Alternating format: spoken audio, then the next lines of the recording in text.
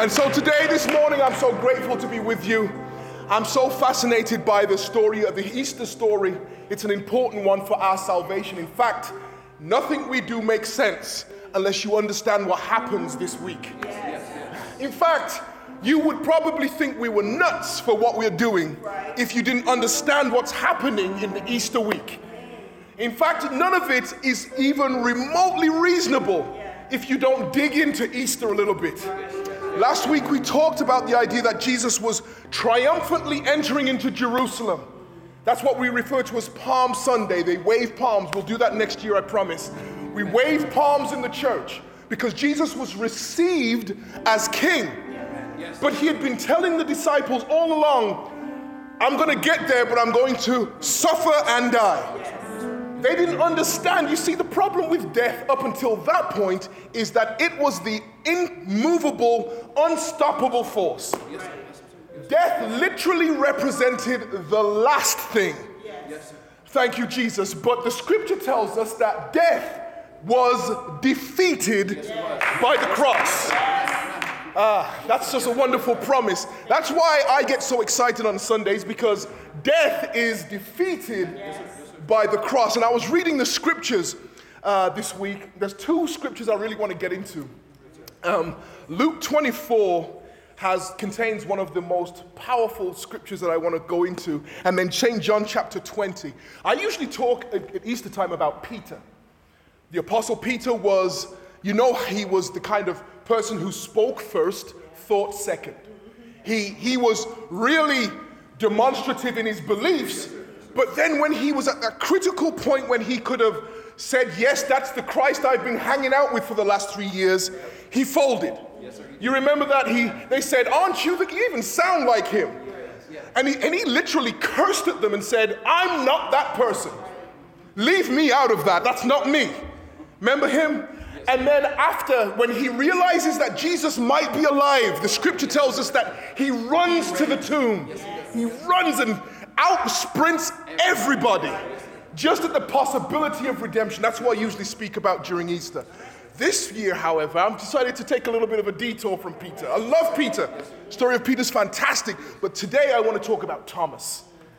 Thomas is the guy I feel the worst for, because he's the guy whose name was changed literally to represent his worst day. I don't know about you, but that would be terrible for me. Like, we call him Doubting Thomas. That's how we refer to him, as Doubting Thomas. Your worst day becomes your new name. That would be awful for us, because it reveals everything about the person we assume you to be. But I'm here to tell you that even Doubting Thomas was redeemed.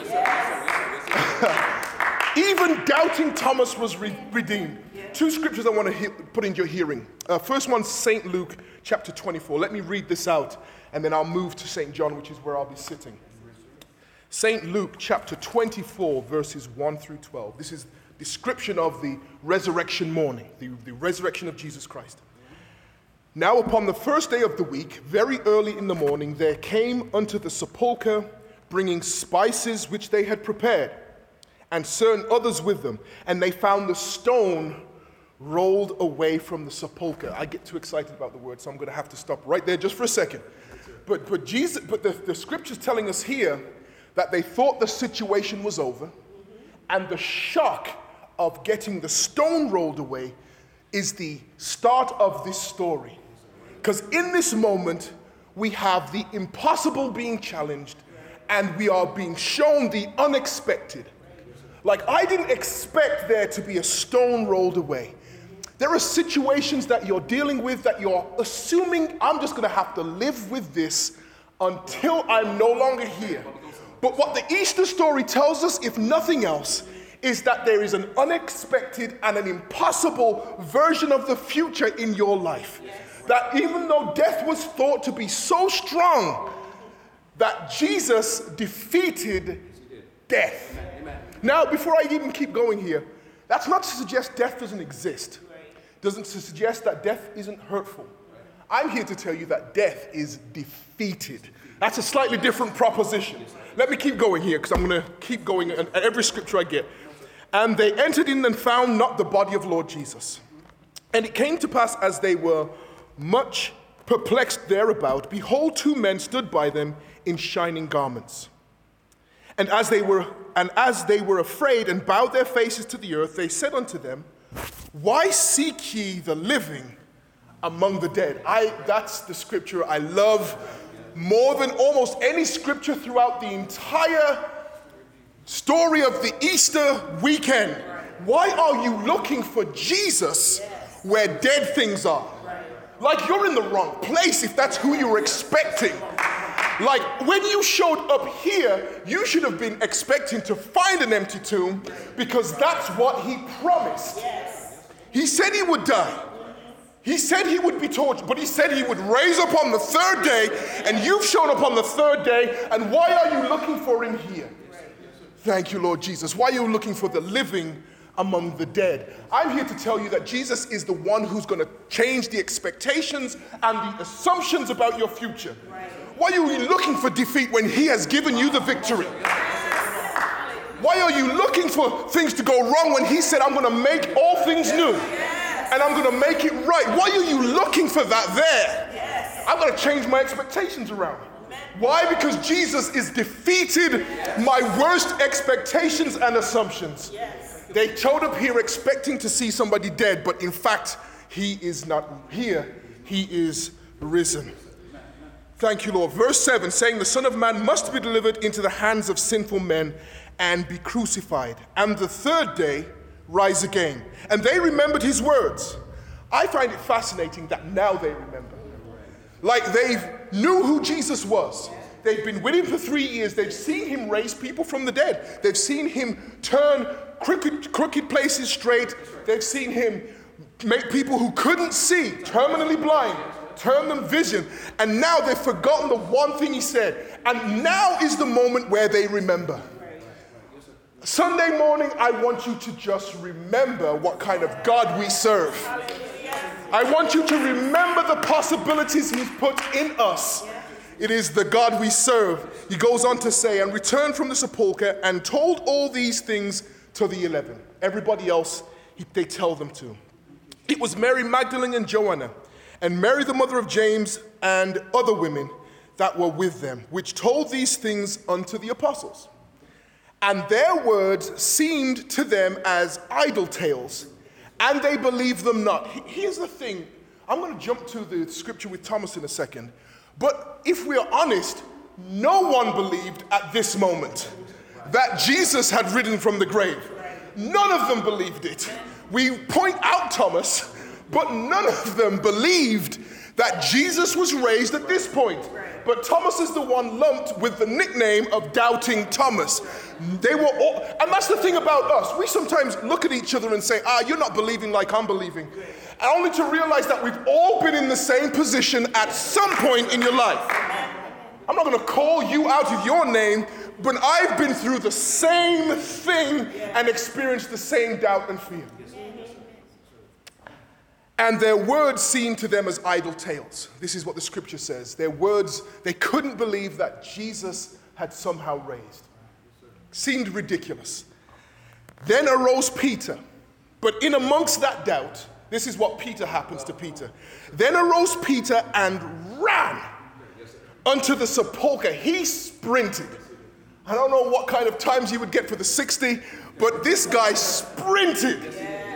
Ran. The scripture tells us he took off running as he heard that, and everybody's thinking, this is ridiculous. He's got to be dead. That's the end. That's what we all know. As soon as you die, that's the end of all possibilities. But as soon as Peter hears that, remember the last time he looked Jesus in the eye was him denying Jesus. And Peter's saying to himself, man, if I could look at him again, I would change my way. Like I'd do it differently if I had one more chance.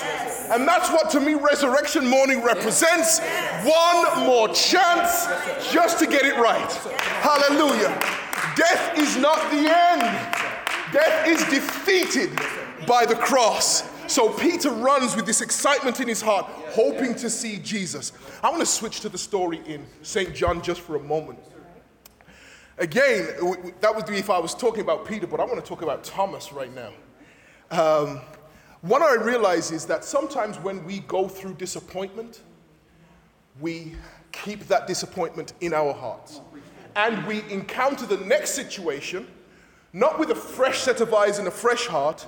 We encounter the next situation with all the disappointment from the last one. So we can make a new friend, but because an old friend hurt us, we will take the hurt from the last situation and give that hurt to the new friend. And they're wondering, well, why are you treating me like that? Well, the truth is there was history there. So the old friend gets to influence the new friend, but they don't deserve it. You see what I mean? Sometimes hurt travels with you. And I think when we read the story of Thomas, we need to understand what he's been through first. The story of Thomas, we don't know a lot about the character Thomas. We know he was a disciple and an apostle. We know that Jesus sent him out with Matthew to pray for people. We also know the other part that we realize from Scripture is that when Jesus went to go heal Lazarus, go to raise him from the dead, all the disciples said, we're going to die if we go in that area. They're out to kill us. And Thomas said, well, let's just go and die. If that's what the master wants, let's just go. He was happy to go, but he says, let's just go. It's not going to be good for us. Let's go anyway. So that's pretty much all we know about Thomas. And then somehow he's got this label of doubting Thomas. Let's go into the scripture and see why. St. John chapter 20, verse 19. And it reads this: the same day at the evening, before the first day of the week. So we are still in this week of resurrection week. Jesus is raised from the grave. Mary's seen them and the ladies have seen them. And Peter's seen the empty tomb. And this is what we have the same evening. When the doors were shut, where the disciples were assembled for fear of the Jews, came Jesus and stood in the midst and said unto them, peace be unto you. There's a lot, they're inside, locked themselves in. They're afraid of being the same people who killed Jesus, that they're afraid that they're going to kill them. They've locked themselves inside. There's unfortunately at this point, there's only 10 of them, but they've locked themselves in the room. And Jesus shows up and says, shalom. Shalom to you. Peace be unto you. Jesus stands in the midst of their worry, concern, and doubt and fear and says, peace. I don't know about you, sometimes I just need people to show up and just bring some peace with you. Like I know what you need from me, but I need some peace today. And Jesus shows up in the midst of the disciples and says, peace, peace, peace. The worry, the concern, the stress of this week of the crucifixion, to see death put on Jesus was unbearable. The situation that they had gone through, the things that they had seen, the things that had been done to Jesus, that one who they assumed was Lord and Christ was now dead. And Jesus stands up in the midst of them and says, peace, peace. Look what happens here. Verse 20, and when he had said so, he shewed them his hands and his side. Then were the disciples glad when they saw the Lord. Meaning Jesus had showed up with all this declaration of peace, but they still didn't get it. The scripture tells us that then he shows them evidence, then they see who he is. They understand who he is. What I find interesting about this is oftentimes we are at different places in our salvation. And because we're at different places in our salvation, we need different kinds of encouragement and coaxing. Like where I am, maybe if I had just seen Jesus, that's all I needed. You didn't have to show me wounds, just show up. But some of us need a greater and deeper experience to understand that Jesus is here. So he ends up showing them the wounds, showing the things in his hands. And they take this testimony, and the scripture says, and when they had said so, he showed them his wounds. Then were the disciples glad. I think this might be an understatement.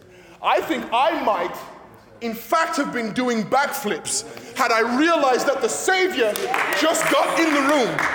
Like, the door was locked. I know I locked the door. Like, that was what I know we did, because we were scared out of our minds that the Jews were going to come in and destroy us just like they destroyed him. But Jesus was in the middle of the room and saying, peace. You set up your security system and it was wonderful and it was great. But Jesus stood in the room and said, peace. all the things you're going to set up to set up peace in your house. You may have ADT. You're going to have a God. You're going to have all the things that you're going to set up. But what I need to come in my house, what I need to be in the middle of my room is Jesus to speak peace. I am all for every bit of therapy, books we can read to make yourselves better. Do them all. I am all for them all. But when it comes to my genuine peace at the center of me, I'm going to ask for Jesus to show up and speak peace. Amen? Thank you, Lord Jesus. So, and when he had said, he showed him his hands, his side, then were the disciples glad. I think they were more than glad when they saw the Lord. And then said Jesus to them again, peace be unto you. He says peace again. Their gladness is swelled up, but he says, I want to make sure you have peace. I'm glad you're glad, but I want you to have peace. As my Father hath sent me, even so I send to you. And when he hath said this, he breathed on them and said unto them, receive ye the Holy Ghost. Whoever sins ye remit, they are remitted. And whosoever sins ye retain, they are retained. Verse 24 is where I wanted to get to. I'm almost there now. Verse 24, but Thomas. You don't want to ever have your, after the wonderful things somebody says about Jesus and the words Jesus uses, the last thing you want to do is have somebody say, but, and your name at the end. That's not right. Like, Jesus healed the blind, but Mark, no, that doesn't sound right. It's, you know what's about to happen is not good.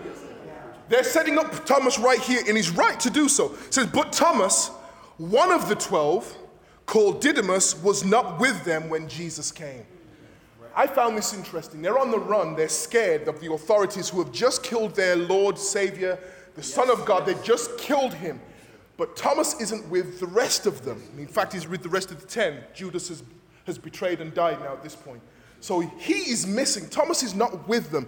And I find this interesting because I think what has happened here is that Thomas has gone through too much and he's not in the safety of the company of the others, because I don't think we realize sometimes that we're not all the same, and the way things impact me, they impact you differently, right? Even though we kind of go through the same and similar things, like how it impacts you and how it informs your decisions is going to be different to the way it does me. Yeah. Now we find out that Thomas isn't even with them the first encounter of Jesus. He's somewhere else. And that separation from the company there must have been a reason behind this. My genuine belief here is that the impact of losing the Savior impacted Thomas way more than the others. Like he couldn't even be around what the people who were left over was. He is somewhere else. He's not with the 11. He's not with his brothers. He's not with the people who would have the closest relationship with Jesus. And for us to deny that sometimes happened is to deny the power of this Easter Sunday. Because I believe that the ones who stray the furthest have the greatest potential. The greatest potential for salvation. You're going to see something happen in this scripture that happens literally nowhere else in the Gospels. I'm setting this up. Give me a moment here. It says, which verse did I get down to? 24, but Thomas, one of the 12, called Didymus, was not with them when Jesus came. The other disciples therefore said unto him, we have seen the Lord. But he said unto them, except I see in his hands the print of the nails. They've said to Thomas now, hey, we've seen the Lord just last night. We saw him. And there's a couple of things Thomas could have said at this point. What did he say? Would have been the thing I hope I would say. Like, how is he? Would have been the thing I'd have said. When can I see him? Would have been the thing I would have said. But I think Thomas isn't speaking from curiosity, because curiosity gets taken out of you when you have fear in your heart. What I think is happening with Thomas is that he's seen the trauma that Jesus went through, seen the death he went to, but doesn't understand that death is defeated yet. He doesn't understand it yet. All he sees is that death is not only the worst thing, but death is the last thing. The thing that Jesus did with the cross is he changed death from just being the last thing to just being a bad thing. The best thing that's going to happen to you is the resurrection. You see, when the worst thing is the last thing, you ultimately lose. But Jesus is saying, even though it's the worst thing, it's no longer the last thing. Glory to God. That's why for us, when the scripture tells us in Corinthians, it says, "Oh death, where is your sting?" What he's basically saying is, if death isn't the last thing, how can I be afraid of it? If I assure you that I'm going to pay all your debts, like, you won't worry about whatever you've got indebted to today, because I've already told you I'm going to pay it for you. In fact, while I don't encourage it, you may say to yourself, I'm going to spend a little bit more wildly now, because he's going to take care of it.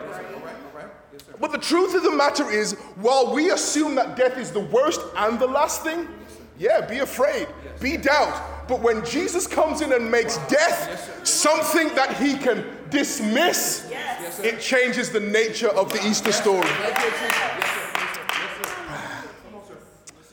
All right, so what does it say? And the other disciples therefore said unto him, "We have seen the Lord." But he said unto them, "Except I see in his hands the print of the nail." Man, he went deep on this. He didn't just say, I want to see the print. I want to touch it. And he said, actually, go further than that. I actually want to put my hand in his side. That's kind of a bit gross, if we're honest. That I want to touch the wound. I will not be unconvinced of the situation I've seen unless I touch it. And we say he was doubting, but the truth is that all the disciples needed to at least see the wounds to understand that Jesus was alive. Like he said, he showed them, and they didn't get glad until he showed them. Really, he's doing what the others did. I know we've labeled Thomas with the worst day, but everybody has those worst days. Everybody has that worst day sometimes. But what I love about this scripture is the attitude, not of the disciples, but the attitude of Jesus. Let me read this out. I'm almost done. The attitude of Jesus. He says, "Except I shall see his hands, the print of his nails, and put my fingers into the print of the nails, and thrust my hand into his side, I will not believe." One thing I've realized is that sometimes we hold on to hurt. Sometimes we hold on to pain because that's the thing we've grown used to. I think Thomas has accepted that Jesus is dead and is ready to move on. And has proposed this as the impossible so that he can feel good about taking this position. And sometimes we do that. We hold on to a position not because it's good for us, but because we know enough about bad things that we are comfortable staying there. But Jesus is going to challenge Thomas. So the scripture says, verse 26, "And after 8 days, again his disciples were within." Same situation. "And Thomas with them. Then came Jesus, and the doors being shut, and stood in the midst, and said, Peace be unto you. Shalom. I'm here again." This time, Thomas is here. Now, I want to tell you this. Thomas was doubting, so were all the disciples.